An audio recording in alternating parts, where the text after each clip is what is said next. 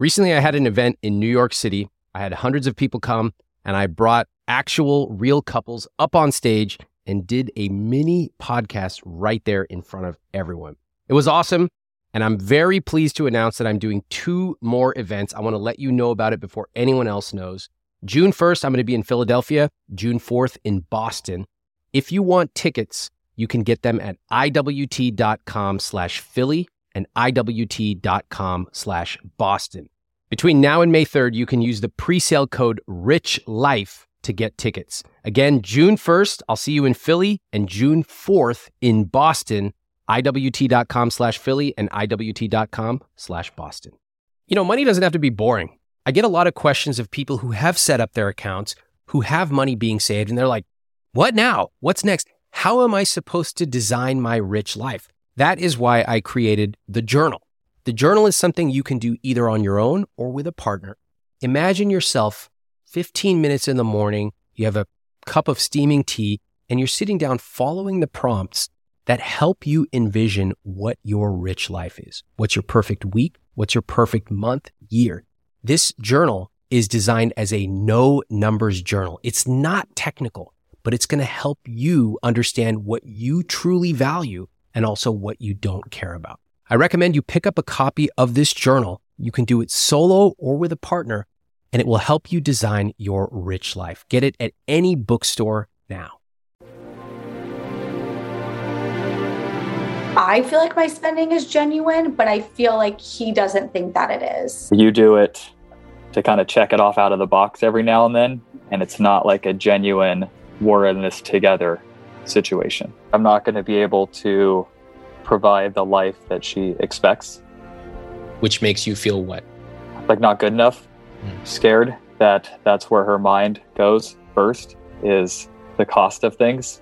Would you say that the things she brought up to you are shallow? Somewhat, yes. I hate that this is the subject matter. Like I hear a lot about money. Like how big is the ring? Where is the wedding?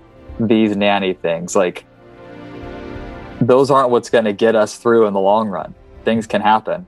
If you had to bring up who's going to pay for the meal ahead of time, Ashley, how would that make you feel? Annoyed. Mm-hmm. Why is that? Because I want him to pay for it. Because he's my boyfriend. Mm-hmm. Mm-hmm. And I feel like that is the gender role. Mm-hmm. Now that I've been in my job for the last 5 months making good money, I feel like I've contributed more, but there is still somewhat of that expectation of him picking up the check more than me. I just feel like on date night, it's more romantic when the guy does it.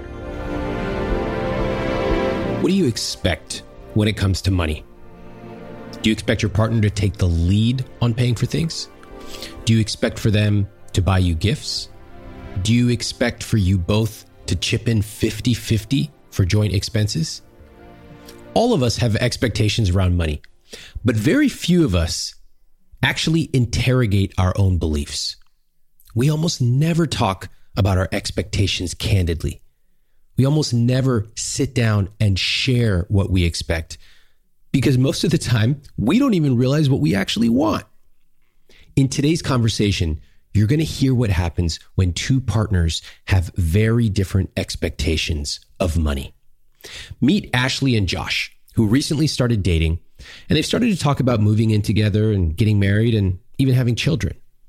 But they have an issue that they described to me as 10 out of 10. Ashley thinks that Josh should pay for everything when they go out for date nights. As I speak to them, I start to peel the layers back of their expectations. And at one point, I was hearing Ashley dance around what she really wants, and I encouraged her to just say it out loud. She was almost physically unable to ask for what she wanted. You're going to hear more about this in today's episode. And as a little bit of background, Josh didn't mind paying for Ashley when she was unemployed, but he thought it would be temporary.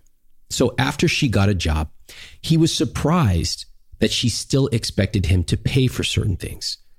Now, Ashley earns $140,000 a year. That's $70K base, and she's on track to earn $70K of commissions, maybe more. She has $18,000 of debt. Josh earns $160,000 and he has $70,000 of debt. Now, you may remember this dynamic with an earlier couple on the podcast, Pablo and Monique. That was episode 17, called I Think He Should Pay for Everything Because He's the Man. This might seem like the same situation, but there are crucial differences, including the fact that Josh and Ashley are both in their mid-30s with similar incomes. Let's listen in to Ashley and Josh on I Will Teach You to Be Rich.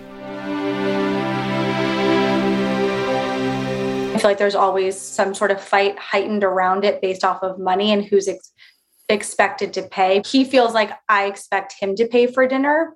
So I wouldn't say it's like a one-off situation, but last time we went out to dinner with them, I knew that he had some anxiety around paying. I don't think we've ever gotten out for dinner with them, and the bill's been under like $200 or $250 a couple. I ended up picking up that check, so there wasn't a fight around the last time. But any prior dining experience we've had with them, he's quick to say no because he assumes that he will be picking up the check. And out of the last 10 times you've gone out with them, how many times has he picked up the check? Every time, except for the last time. So why are you only mentioning the last time in that example? Well, you said the last time. Okay. So 9 out of 10 times he's picked up the check. The check tends to be at least a couple $100 for the two of you at least. Mm-hmm. So what happens when you propose, hey, we want to go out with this couple next weekend. What do you think? What is that conversation like? I feel like it is me making sort of like excuses of why we're going out with them. Like, we haven't seen them in a long time. You really like them. Just trying to like create some sort of like friendly environment around it. So he's not immediately thinking, oh, well, I have to pay for it. He does really like this couple very much. It just, we do have this history of only going to restaurants that cost a lot of money. And Josh, he really values spending money on experiences, where I do as well, but I also love wining and dining. Notice the pattern. She's asking, he's deciding. It's a common dynamic. Personally, it's one that I hate. And you see it a lot in straight couples. It's almost always the woman asking, making the case, trying to convince her partner, and then the man sitting back, crossing his arms and coming up with reasons to shoot it down. I hate this dynamic because it's invisible to the participants. They don't even realize that it's a dynamic. And if you ask them why, they'll often be visibly startled. If I push, they'll often admit that, well, that's how their parents did it. I also hate it because they don't realize there are other ways. When I ask them, do you want to go the rest of your life with one of you trying to make the case for something and the other coming up with reasons to say no, they'll both readily admit, no, they don't want that. What they're missing here is having a common goal. You really should not be fighting over the price of asparagus or, at a certain point, going out to dinner. These are $3 questions or $100 questions. And ultimately, I want you to be thinking much bigger than this. So I just want to point this dynamic out to you because it's really common and it's often invisible to the people in it, but it can be very, very destructive. In the beginning of our relationship, I wasn't working for the first time in a long time in my life. So he was really paying for a lot of things during that part of our relationship. And once I started working at my current job, I do have some expectation of him paying for dinners on date night like that. What kind of expectations? Just because, he's the man and he's the boyfriend. And I just come from that kind of world and environment where, especially on date night, I just feel like it's important for the guy to pick up the check. I think he actually does have a pretty good idea of what I want. And it's really come to light, I feel like, this last week. And we've had some pretty tough conversations about it. Like what? What happened? Josh, are you okay with me sharing or? Yeah. Say the right thing. Yeah, definitely. We had specifically last night, we had a conversation just around us moving in together and, kind of just expectations about what the future looks like and getting engaged and married and kids. And I definitely have had a notion in my head. It doesn't mean I'm not willing to try something new or change it, but it definitely led to a really tough conversation and me crying and just being really upset. And I could tell he was obviously visibly upset, but it all ties back to money. Okay. I want to ask you a couple questions about these expectations. A lot of times, often with gender roles, especially, everyone's got these hidden expectations. Nobody wants to come out and say it because it makes it unromantic. And so people go 50 years resentful of their partner. All could be solved with a single conversation. So you mentioned he's the guy, he's the boyfriend. Finish that sentence. He should pay because what? Because he's my boyfriend. Mm-hmm. Mm-hmm. And I feel like that is the gender role.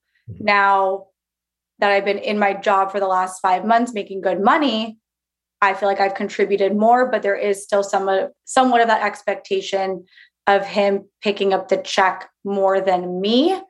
But I just feel like on date night, it's more romantic when the guy does it. Okay. And if he pays for you, that means what? I don't know, because I know that he loves me. I know it has nothing to do with love or anything like that. It just is something I'm used to. Mm-hmm. Does it make you feel a certain way if he pays for you? I mean, it makes me feel good. It makes me feel, I guess, loved. Mm-hmm. Isn't that interesting? At first you said, it's not about love. I know he already loves me. And yet 10 seconds later, when he pays for me, it makes me feel loved. Yeah. Are there any other words you would use to describe how it makes you feel when he pays for you? Special. Mm-hmm. What does that mean? That I'm the girl in his life, and he wants to show that I'm special and that he loves me by taking, me out on date night. And it doesn't have to be a $200 dinner. Date night could be $75. It's date night. Mm. What if he doesn't pay for you? What does that mean? Normally, I feel like we've talked. Well, we haven't had this situation on quote unquote date night where he hasn't paid. But like last weekend, we went out just for like an easy Friday night dinner. I ended up picking up the check. Again, I did not tell him ahead of time. I just did it when we got there. I know that he would like me to tell him ahead of time. So he's not, I don't want to say stressed about it, but he's not just automatically assuming that he's going to be picking up the check. And how about if it were at the dinner with this couple or any other friends and the bill comes and, he just casually lets it sit for a while and eventually you pick it up and pay for it? How would that make you feel? I would probably be pretty upset afterwards in terms of not because I had to pay for it, because you just left it sitting there and I just wouldn't want to be embarrassed in front of our couple of friends. Okay, let's play that out one more time. The bill comes and he pushes it towards you. I think that's rude. Okay, so basically, no matter what, you're not going to feel good if he's not paying. Is that correct? Yes and no. Yes, I do want him to pay, but I wouldn't be upset paying in the end, but I would be upset with him either pushing the bill towards me or letting it sit just more out of embarrassment and not having had this conversation beforehand. Great. Okay. Thank you. I was gently pushing her to answer the question because I want to understand her beliefs about why she thinks Josh should pay. And from her answers, I have to tell you, I'm a little confused. She claims that she wouldn't be mad if she paid, but when I probed her, there's not a lot of consistency in her answers. I will say that I actually admire how honest she is about her beliefs. When it comes to gender roles, they are some of the most subtle, invisible scripts that exist. There are tons of unwritten expectations when it comes to dating and relationships and gender, but very few of us are willing to say them out loud, to articulate them explicitly. Ashley is. So I appreciate that. But when I tried to push her further to understand why she believes those things, that was a different story. If you ever follow me on Instagram, sometimes you'll see me post about my behind the scenes travel experiences, coffee tours, salsa making classes in Mexico, all kinds of culinary stuff in India. And I'll get a lot of people saying, where do I find that Kyoto notepad maker that you found? And one place you can find that is Viator. In fact, my wife and I used Viator to book a Segway tour where we took a tour of a new city and we had an amazing experience, something we never would have thought of doing on our own. They offer everything from simple tours to extreme adventures. And with over 300,000 bookable experiences in 190 countries, there's something for everybody. Plus, Viator's travel experiences have millions of real travel reviews, so you have the information you need to book the best travel activities for your trip. When you book a travel experience with Viator, there's always flexibility and support with free cancellation, payment options, and 24/7 service. Download the Viator app now and use code Viator10 for 10% off your first booking in the app. One app, over 300,000 travel experiences you'll remember. Do more with Viator. A few years ago, I was at a tea tasting in New York with one of my buddies. I thought it was going to be a normal tea tasting. Suddenly, 6 people from Japan come in. They pour basically 3 thimblefuls of tea, and we tasted. I've never tasted anything like that. And they tell us if we were to buy that, just the 3 thimblefuls, it would be $75. Now, drop for drop, that's the most expensive thing I've ever had to drink. Not all of us have the time or the money to buy that specific tea from that specific mountainside in Japan. But what if you could capture that feeling of the care and the love, even the way that they served it to us? What if you could bring that to your home every morning? Well, I want to introduce you to one of our newest sponsors, Pique Tea. What makes Pique Tea special is that the tea is cold extracted using only wild harvested leaves from 250-year-old tea leaves. That makes the tea rich in minerals and other beneficial compounds. Now, the greatest part is that Pique Tea is zero prep. There's no tea bag that you have to steep for the perfect amount of time. Pique dissolves in cold or hot water in seconds. It's already pre-measured, it's perfectly brewed, and it's perfect to take if you travel. My team's been trying Pique Tea, and they especially love the Pu'er green teas. For a limited time, get up to 15% off and a free quiver with 12 tea samples with my link, piquelife.com/Ramit. That's PIQUELIFE.com/Ramit, RAMIT.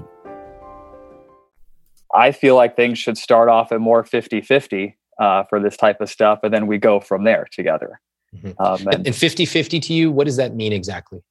I've mentioned that if somebody's budget is outside of what the other one's comfortable with or suggests something that the other one isn't necessarily like part of their normal deal, we should start at a more reasonable level. And then if we're comfortable elevating that, we should. So if we want to go to $300 dinner, like, hey, do you want to spend that right now? Yes, cool, let's go. No, is it not a good idea? Should we split it? But it should be talked about a little bit ahead of time because it kind of sours it. And as you mentioned, the expectation is that I'm going to pay for these every time. Even though I might be going into a dinner with or without this couple thinking about paying for dinner, I'm just not as communicative about saying that, don't worry, I know we're going out to dinner tonight. Like, I've got this. Okay. Why do you think that is? Sometimes this is going to sound so weird, but it's like, I want him to read my mind, but I know that he can't. Mm-hmm. Mm-hmm. If you had to bring up who's going to pay for the meal ahead of time, Ashley, how would that make you feel? Annoyed. Mm-hmm. Why is that? Because I want him to pay for it.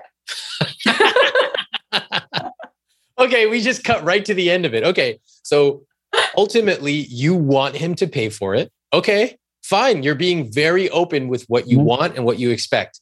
And so you're telling me that if you had to proactively start a conversation where you're going to have to go out of your way and say, hey, Josh, even though I want you to pay, I will have this uncomfortable conversation and I will pay. That would be annoying to you. Yes. And it would also be annoying to me if we said, okay, we're going to dinner Friday night with this couple. And if then he said to me, well, like, I really want you to pay for this. Like, I would be annoyed. Would I say no to dinner because of it? No, but like, just because like it's date night, I want him to pay. Mm-hmm. Date night equals he should pay. Is that right? Most of the time, yes.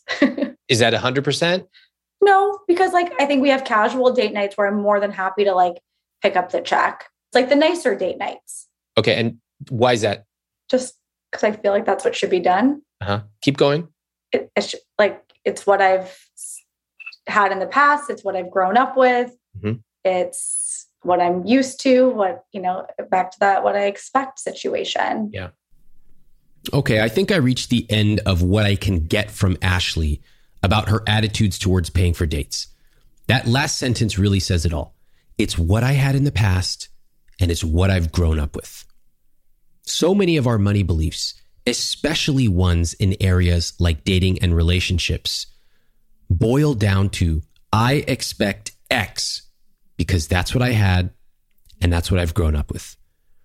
That can make perfect sense for the person saying it, but it can be very frustrating for the other partner in a relationship. I'm wondering, are you curious when this first started happening? When we first got together, I knew that she was very capable, smart, attracted to a lot of great things about Ashley. And she didn't have a job at the time. I know she had a job before. It was during the pandemic. So didn't typically judge that situation. So really these dinners are kind of a buildup of more of a history of things feeling a little out of balance. And I'm okay with some of the more traditional gender roles in certain ways, but I feel like it starts with balance. Then you kind of see where things fall there. And I don't feel like we've really recentered since she's been working again, because I picked up a lot of slack. We maintained a pretty fun life last year beyond dinners that was generally the same budgetary situation. So I feel like my spending is genuine, but I feel like he doesn't think that it is. Well, ask him. Is that true? Ask him. Josh, do you think that's true, that it doesn't feel genuine? Somewhat. Mm-hmm. It's a little bit pick and choose. You do it, I feel like, to kind of check it off out of the box every now and then. And it's not like a genuine we're in this together situation. So I heard both of you explain that you want to be part of a team, which is great. You're both on the same page there. And I heard that both of you would like to have better conversations, preferably ahead of time. That's awesome. But now I just want to cut to the chase. So in your ideal world, Josh, you have this conversation about this dinner. So what's the decision you're both going to make? Who is paying? I think it's just based on what the communication is at that time. For example, if someone's recently hasn't received a bonus, or if they've made a payment towards some debt that we're trying to do, or it should just be towards our shared goals together at this point of the relationship. Like, can I tell you something? Yeah. You want to have this conversation every time you're planning to go out to dinner? No. It sucks. Look at her face. Look at her face. What is she doing right now? So unromantic. I don't want to have this conversation every time we go out to dinner. Okay. She just said something really important. Mm-hmm. What did she just say? And what do you want to do about what she just said? I didn't hear her. She said, so unromantic. Mm-hmm. That's like a huge red flag. When she says that, those two words, so unromantic, you know what my first instinct is? If I'm in your chair right now, I go, oh, that's interesting. Mm-hmm. Tell me more. What do you mean by that? Do you know, Josh, what she means by that? Those two words, so unromantic? I'd love her to explain. That way I don't assume. Please. I think it's, especially as women, we all want some sort of fairy tale of some sort. I'm not looking for the cupcake wedding dress in the castle on top of the hill by any means like that. But in terms of romance, like, I still want romance. I still want to be swept off my feet by him. And he does do so many thoughtful gestures. I mean, probably one of the most thoughtful gift givers I've ever met in my life. I'm really referring to more of like typical date night, get dressed up, go to a nice dinner.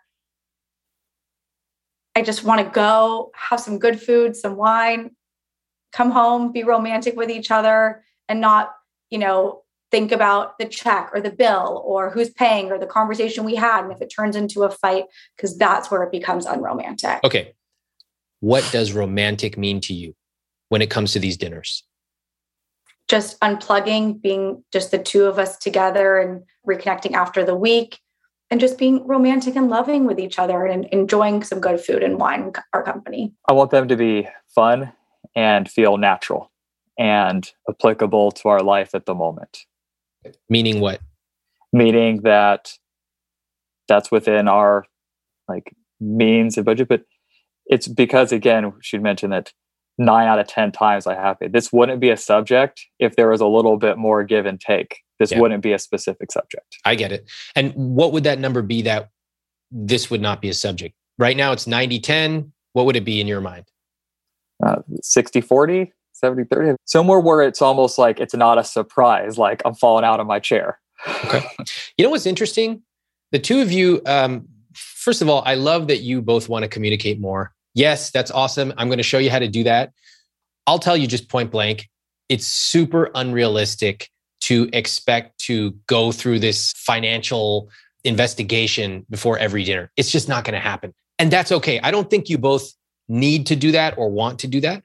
But what I'm hearing actually is you're naturally starting to develop these rules of thumb, but I don't think you've actually realized it. College athlete's going to wake up at 6 because they need to go eat early before everybody else, etc. With money and relationships, you're going to develop rules of thumb. Here's what I just heard. Ashley says, hey, I will happily pay for these types of dinners, but I would like you to pay for those types of dinners. Wow, that's a rule of thumb. Now, I'm not saying it's right or wrong, and you two can certainly discuss it and negotiate over that, but that's a really interesting rule of thumb. Josh has mentioned it should be within our means. Okay, those are just words. I would like to be a little bit more specific about that. What does that mean? Are we only spending X dollars or are we never ordering wine? You can discuss and negotiate that, but that's a rule of thumb. And you come up with 2 or 3 rules of thumb around these dinners, you never have to have these financial investigations ever. Do you see what I mean? I think having what you were just saying, like an agreement of I'll cover these types of dinners. If we go on a date night, maybe say based on what we can do to get out of, our debt and all of that, based off of what's in our budget, how many date nights can we go on in a month or every couple months? He pays, and then there is obviously we shouldn't spend over X amount. Can we just come up with these rules right now? I feel like we're all talking around them. Can we just do it? I mean, I'm here. Okay. If it's a dress up weekend dinner where we have a nice dinner and nice wine or cocktails. Finish the sentence. You want me to give an amount, don't you? No, I want you haven't, I want you to give me a complete sentence. You don't even know, but you are finding it impossible to say one part of this sentence. Give me a complete sentence.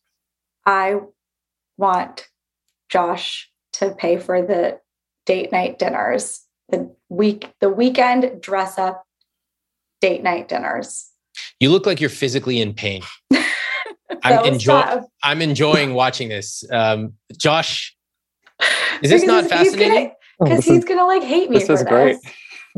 So Josh, I know why I'm enjoying this. Okay. I have a very dark sense of humor, but Josh, why are you enjoying this? Because it's good to explore these things and get them out. Because we say that we communicate well, but we talk a lot. You guys talk so much. You use a lot of words to dance around specificity. I'm super uncomfortable. Why? Because I have to pinpoint exactly what I'm looking for. And I don't, want to upset Josh, and B, I'm definitely a little scared to fully ask what I want. Why is that? Because I don't want it to ruin or affect our relationship. It's so funny because like in my normal daily life, my work life, I'm very straightforward. I ask for what I want. I get what I want. I'm very convincing. Should have been a lawyer.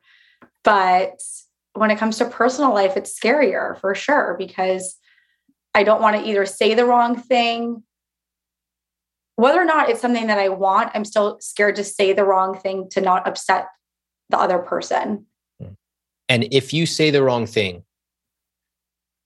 and you upset your partner, what happens? Finish that sentence for me. I'm scared of him thinking that we don't belong together, which is, yeah. And then we're not together. And then we break up because of it. Yeah. So deep down, this concept is that if I say what I really want, then he might leave me.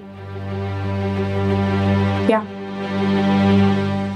Ashley is scared to ask for what she wants. She can barely even utter the words.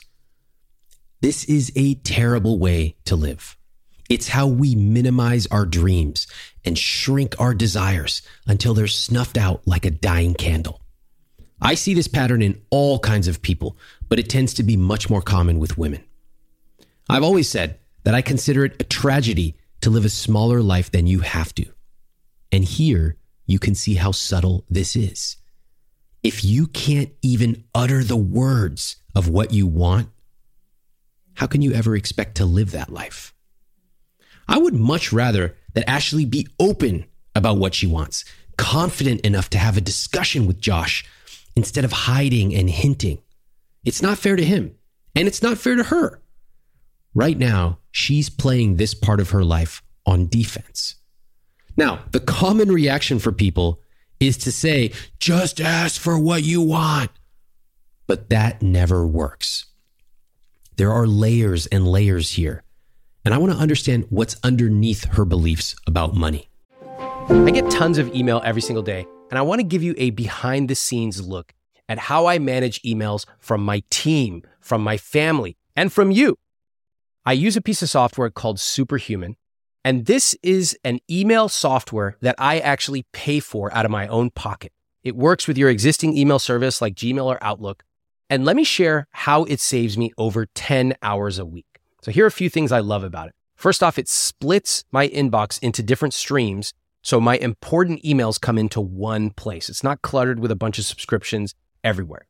Next, I use keyboard shortcuts, unlike you barbarians who literally click and peck through every single email. U to mark it unread, S to star it, J or K to cycle through messages. I use keystrokes to schedule messages, like when I want to ask one of my coworkers a question, but I don't want to send them an email on a Saturday. Now, I can work through dozens of emails in minutes using this. And Superhuman just introduced an AI feature, which allows you to take a huge email with all these people chiming in and automatically summarize what's going on in a few bullet points. It'll even draft emails for you. So if you want to buy back your time, Superhuman is a no-brainer to me. It's something I spend my own money on, and I love it. Right now, all IWT listeners will get a free month of Superhuman. You can get started at superhuman.com/Ramit. That's superhuman.com/Ramit, R-A-M-I-T. I have a friend of mine who's always cold. She told me she and her partner have totally different temperatures when they sleep. She goes to bed in a flannel pajama. She's got extra blankets. Her partner's running hot.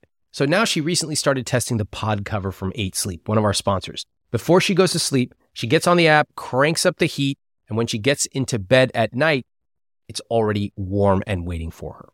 The pod cover by 8 Sleep fits on your bed like a fitted sheet, and it collects information. It has sensors. The pod then uses that information to understand what you need to get better sleep. You can set it to heat up or cool down before you get into bed. It also adjusts while you sleep. And you can set it to change temperatures to gently wake you up in the morning. Best part, there are 2 zones. So if you run hot and your partner runs cold, you can each set your side of the bed to exactly how you want it. Improve the way you sleep by using my link at 8sleep.com/Ramit for $200 off plus free shipping on their high-tech Pod 3 cover. That's 8sleep.com/Ramit, EIGHT, sleep.com/Ramit, RAMIT, for a better, smarter sleep. What do you do instead? I mean, either hide what I want or I dance around the subject. She admits it. This is a huge moment of realization for Ashley. And I love that she didn't push back. Pushing back, denying it. That's the natural tendency of someone in her situation who just realized something profound. That makes all of us uncomfortable. So naturally, we tend to lash out or deny it. But not Ashley. She's listening. She's really taking it in. This is a very positive sign for our work together. I asked her to tell me more about her expectations for life. Now that she's had a breakthrough and she's being more transparent about what she expects from Josh, what else does she envision for her life? I'm hoping that my parents will pick up most of the tab for the wedding. How much? I don't know. What are we going to have to contribute? Mm-hmm. Talking about just starting to save for a family. Like last night, he said, well, we'll just wing it. We're not saving. And I'm like, well, that gives me anxiety. You can't just wing it. You can't wing it when you have a baby. You have to start putting aside money for when you want to get pregnant and have a child for the future. And that definitely kind of scared me a little bit and gave me a little bit of anxiety. Last week, I was saying about having a nanny for a little bit to help out with the baby at first. Mm-hmm. And then, he was saying that I live in this rich world where that's not normal. And who's going to be paying $50, $60K a year for this nanny? And what is your thought about that? This is where it gets hard, is because I grew up, I had a nanny, I had a housekeeper. Those were all things that were normal to me. Mm-hmm. So it sounds like you have a vision for the kind of life that you want. You were pretty open with Josh about your vision and what you expect. Yeah. I want to compliment you on that. That's impressive. Okay. Now, Josh, what was your general tenor as you were hearing this? What would you describe your body language as? I hate that this is the subject matter. I hear a lot about money. How big is the ring? Where is the wedding? These nanny things. Those aren't what's going to get us through in the long run. Things can happen. Medical things can happen. Crazy things can happen where the money's going to be a challenge. What about are we great partners? Do you trust me to take care of a child? Through thick and thin, would we survive together regardless of what the outcomes were? Those are kind of what I was hoping to hear more of versus how much rings cost and things like that. Because it kills the vibe for me. We've been together for a year. Would love to propose as soon as the opportunity presents itself. But when I hear about the ring costs and picture, it kills the vibe. It's interesting when you say, it's interesting, Josh, you say that it kills the vibe. Mm-hmm. It reminds me very much of when Ashley said that it's not romantic to talk about who's going to pay for dinner. Mm-hmm. Do you both see that you feel the same way, but you just use different language to describe it? I already got there before you even said it. I made that connection as soon as he said it. Yeah. And so, Ashley, when you feel unromantic about these pre-dinner conversations, how does that make you feel? I don't know. Try to articulate it. Yeah. Say it out loud. It helps you often find the emotion. When I think of Josh opening up Microsoft Excel to look at our numbers before we go to dinner, it makes me feel what? It makes me feel like we're already dampening the mood of the evening. It makes me feel like it's just so rigid and unromantic. Okay. Yeah. Good. Now, Josh, finish the sentence for me. When Ashley talks about our long-term prospects, but the topics she brings up are the size of the wedding ring, where the wedding is going to be, and how we need to have a nanny, it makes me feel what? Like I'm not going to be able to provide the life that she expects. Which makes you feel what? Like not good enough.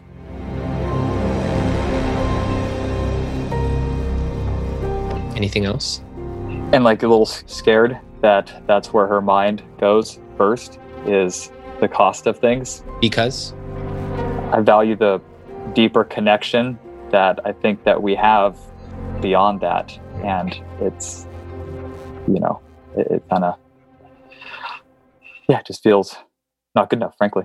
It's interesting you use the word deeper, that deeper connection. Yeah. Would you say that the things she brought up to you are shallow?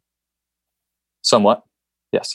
Yeah, I detected a resentment from you. And it was interesting that you took it all on yourself. When I just asked you, how does it make you feel? You said, it makes me feel like not enough, that I can't provide. But I also detected this latent sense of resentment that she would even bring these things up because they seem so shallow. Listening to what both of you just did right there, are there any insights that you take away from that? Ashley?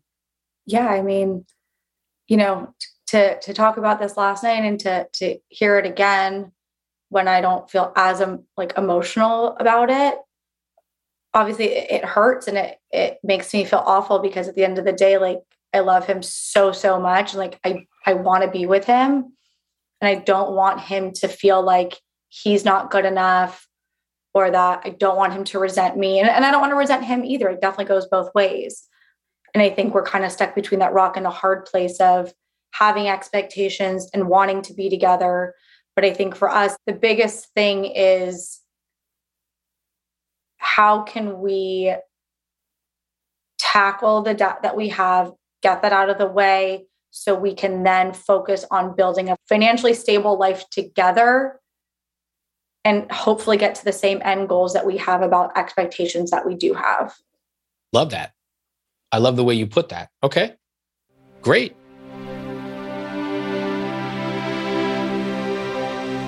The thing I love about Ashley and Josh is that they're willing to be real. Ashley is telling us what she expects, and Josh is also telling us how he feels about Ashley's expectations. Interestingly, both of them tend to soften what they really believe. You heard that Ashley had trouble even saying the words, and Josh initially blames himself. So I have to probe in order for them to share what they actually believe deep down. Now think about that. If I have to ask this many questions to get to the real truth, do you think that they even know what each other believes? Do you think they even know what they themselves believe? I think their beliefs go a lot deeper than the spreadsheet. And we're starting to discover that. But they believe that their debt is the main thing stopping them from their rich life. How would you both describe your incomes? Josh, you make $160,000 a year. Ashley, you make $140,000 per year. How do you feel about that? Josh? It feels like less than it should. I agree. Like, it feels like $3 at this point with this economy and where we live. So all bad stuff? You guys don't want to compliment yourself at all for making I think it's a lot of money? 160,000 should be able to make more things happen potentially than I am. And would expect it to be a little more comfortable in certain situations with that income level than I actually am. Why do you guys seem so miserable about your incomes? Who's that guy on Winnie the Pooh? Eeyore? Yeah. He's always depressed. Oh, how do you guys feel about making 160 and 140? Oh, it sucks. Yeah, I mean, it feels like $3. That's what kind of hurts about it is I know that it's a good income, but because of the debt that the payments that I'm making and potentially some spending habits, it doesn't feel like I'm enjoying the benefits of achieving that level of income. And I don't think that my income is crap by any means. I think also coming off of a hard time during COVID where I didn't have a job for a while, finally having that income again, it feels great, but like there is that debt cloud looming over me. Let me just give you one piece of directive feedback, Ashley. The fact is you make $140,000 now. That's really interesting, by the way you described it in your document to me. Let me read it off verbatim because it tells you everything you need to know. It says, Ashley, $140K per year, 70K base plus 70K commission. That's clue number one. And then clue number two, it says / I have only been at this job for 5 months, so I have yet to see my full commission and earning potential. What are those two clues telling you, Ashley? Why did you describe your income with all these caveats? Because that 140 is my projected income. Yeah. Without having been at this job for a full year to see if I'm going to make my quarterly commissions, I won't know exactly what my annual salary is going to be. I totally respect that. I know how sales goes. How confident are you that you will make 140? At this rate, I'm doing very well at work. So can we just call it 140? Sure.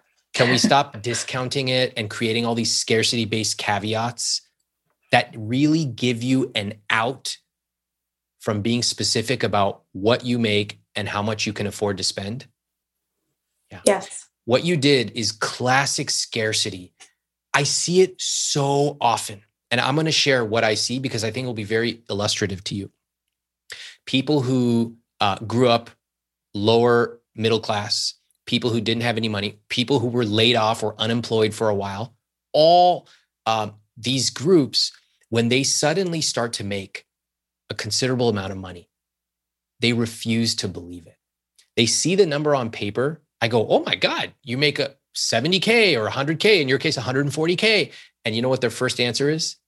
Oh, no. Well, there's the commission and there's this, and I haven't gotten this, and I've only been here 5 months. It's like, you make 140K. Own it. Watch this. Ashley, how much money do you make per year? 140K. Great. How do you feel about that number? Great. Yes. Do you know 5 minutes ago you said it feels like $3 to you? Yeah. Because your mind is still in the land of being unemployed. You got to change that. One of the biggest problems in all of money psychology is being able to effectively turn the page. There are people like Ashley who used to earn very little, and when they start earning more, they simply cannot turn the page and acknowledge it. They continue to be cheap or worried or live a scarcity-based life playing on defense, always wondering what can go wrong. And then there are people who earn a lot. Then something happens like a job loss, and they refuse to turn the page by cutting their spending. They too are living in the past. My wish for you is to truly understand that with money, there are different seasons of your life. If you're young and you have no money, embrace it. Find cheap ways to travel. Be okay with living in a small apartment with 3 roommates, whatever. I look back on my early 20s and I love that I backpacked across Europe and I ate at Taco Tuesdays and I didn't care about buying some expensive sweater. There are other seasons of life. For some, it's getting married, having a family. For some other people, it's developing finer culinary tastes. I love to stay at nice hotels and I love to eat street tacos. You can blend your seasons. But here's the key. You must know what season of life you're in right now, and you must know what season of life is probably next. When you know those two things, that lets you be present today, and it lets you set yourself up for success tomorrow. If you are living out of alignment, if you're spending more than you actually have, or you're underspending on what you can easily afford, you'll find yourself feeling nervous and anxious and unsettled about money, like Ashley. I was watching this masterclass with director Ron Howard, and he was talking about how he has a checklist for his movies. He's asking himself, are the characters interesting? Are they reactive or proactive? Is it a page turner? And the funny thing is, we do something similar for this very show. This podcast, we have our own checklist. Do we have great guests? Is there a great story? Does it have a beginning, middle, and the end with stakes? And if you think about it, we are learning a lot from people like Ron Howard. Imagine if you could apply the lessons from the world's greatest instructors. Ron Howard, the creator of French Laundry, Chris Voss, Negotiation, and you could apply it to your own life. How much would it cost? Probably cost thousands of dollars just to take a one-on-one class if you could even get it. But with a Masterclass annual membership, it's $10 a month. You get unlimited access to one-on-one classes with over 180 Masterclass instructors, like how to negotiate a raise with Chris Voss or how to manage your relationships with Esther Perel. You also, of course, get Thomas Keller from the famous French Laundry. And this holiday season, if you give one annual membership, you will get one free at masterclass.com/Ramit. Right now, you can get 2 memberships for the price of one at masterclass.com/Ramit, masterclass.com/Ramit. Offer terms apply. I like companies that find innovative ways to save money, and then they pass those savings along to you. Take Mint Mobile, one of our sponsors. Unlike other wireless companies, they decided to ditch retail stores and all those overhead costs, and they passed those savings along to you.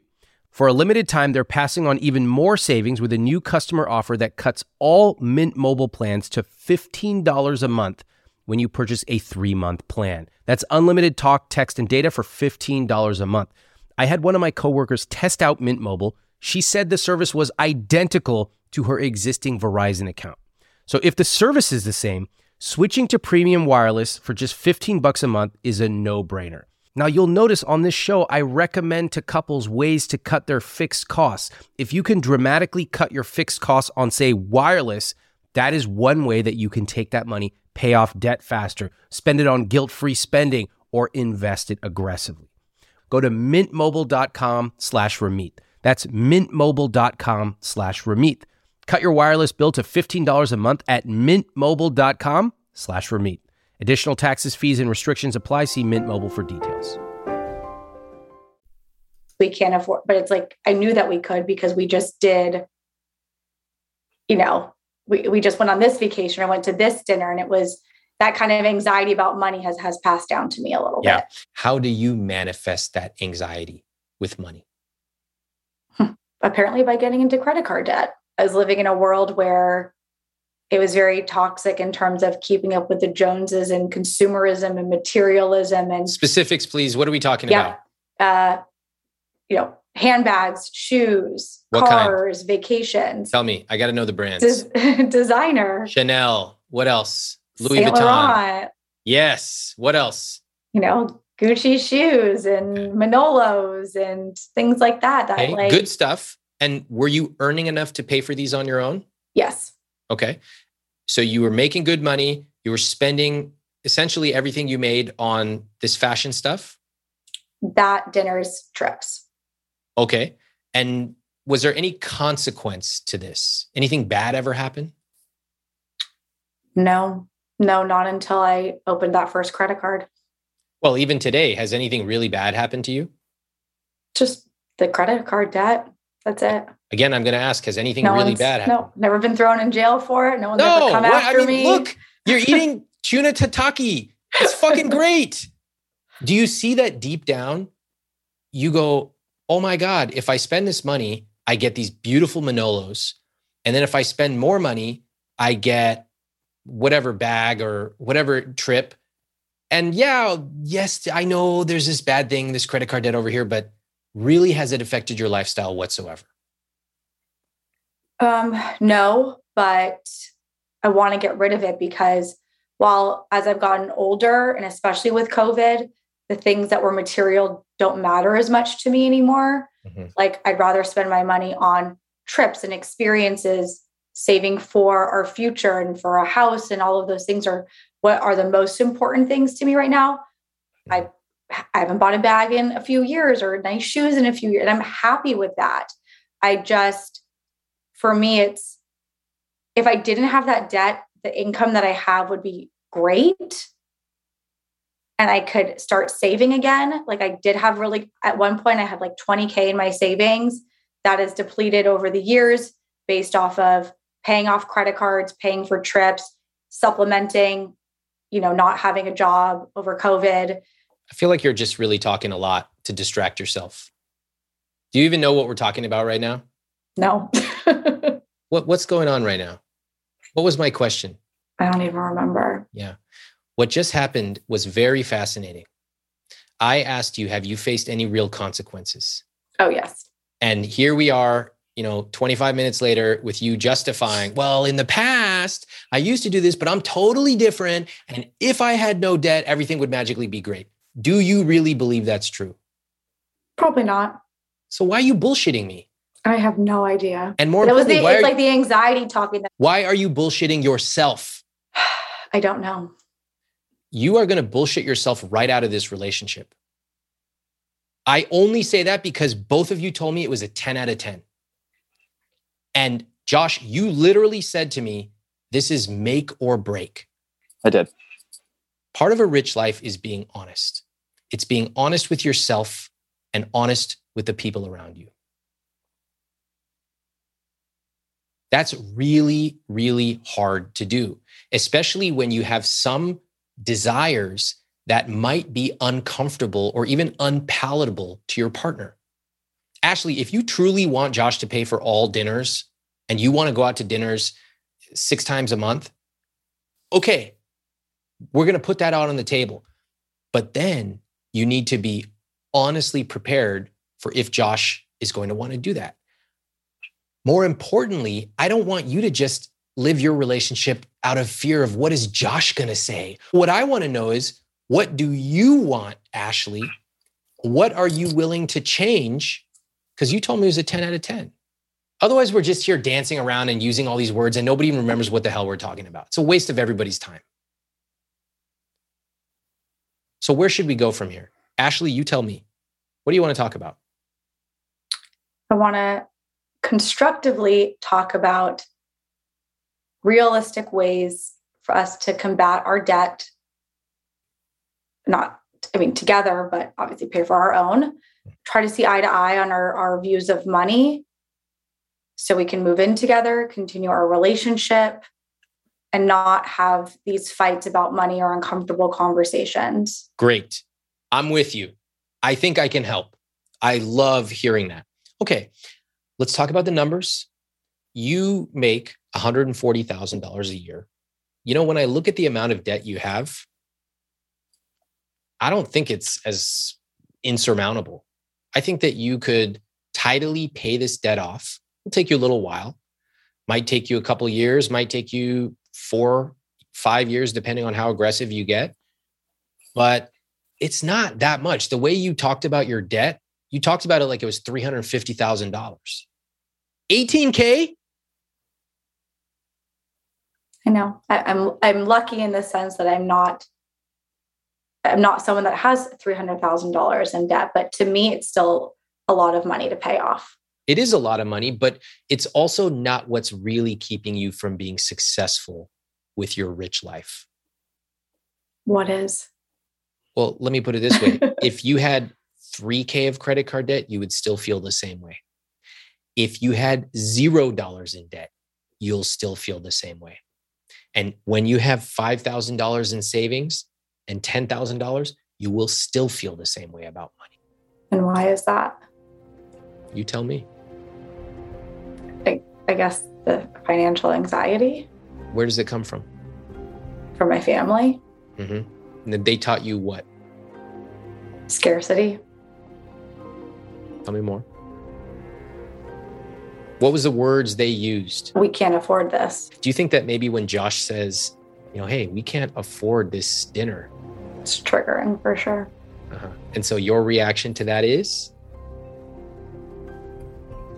To get upset. And then, do you go to the dinner and spend on it? No. Yeah, you do. You go. Oh, me, I don't personally. He does. Yeah. Right. We go to dinner and then he pays for it. Yeah. Okay. I want you to both talk to each other, and I don't need all the caveats, and I don't need all the, depending on this and that.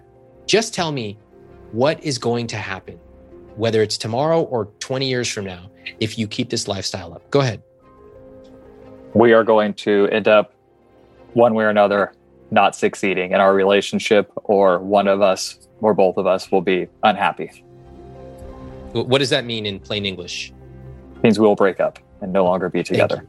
Yeah, if we keep going like this, we're going to continue to fight about money, not get to our realistic goals, and break up. This is a fascinating conversation. The thing I love about Josh and Ashley is that they are open. They're being honest. I love that Ashley says, yeah, I expect him to pay for me.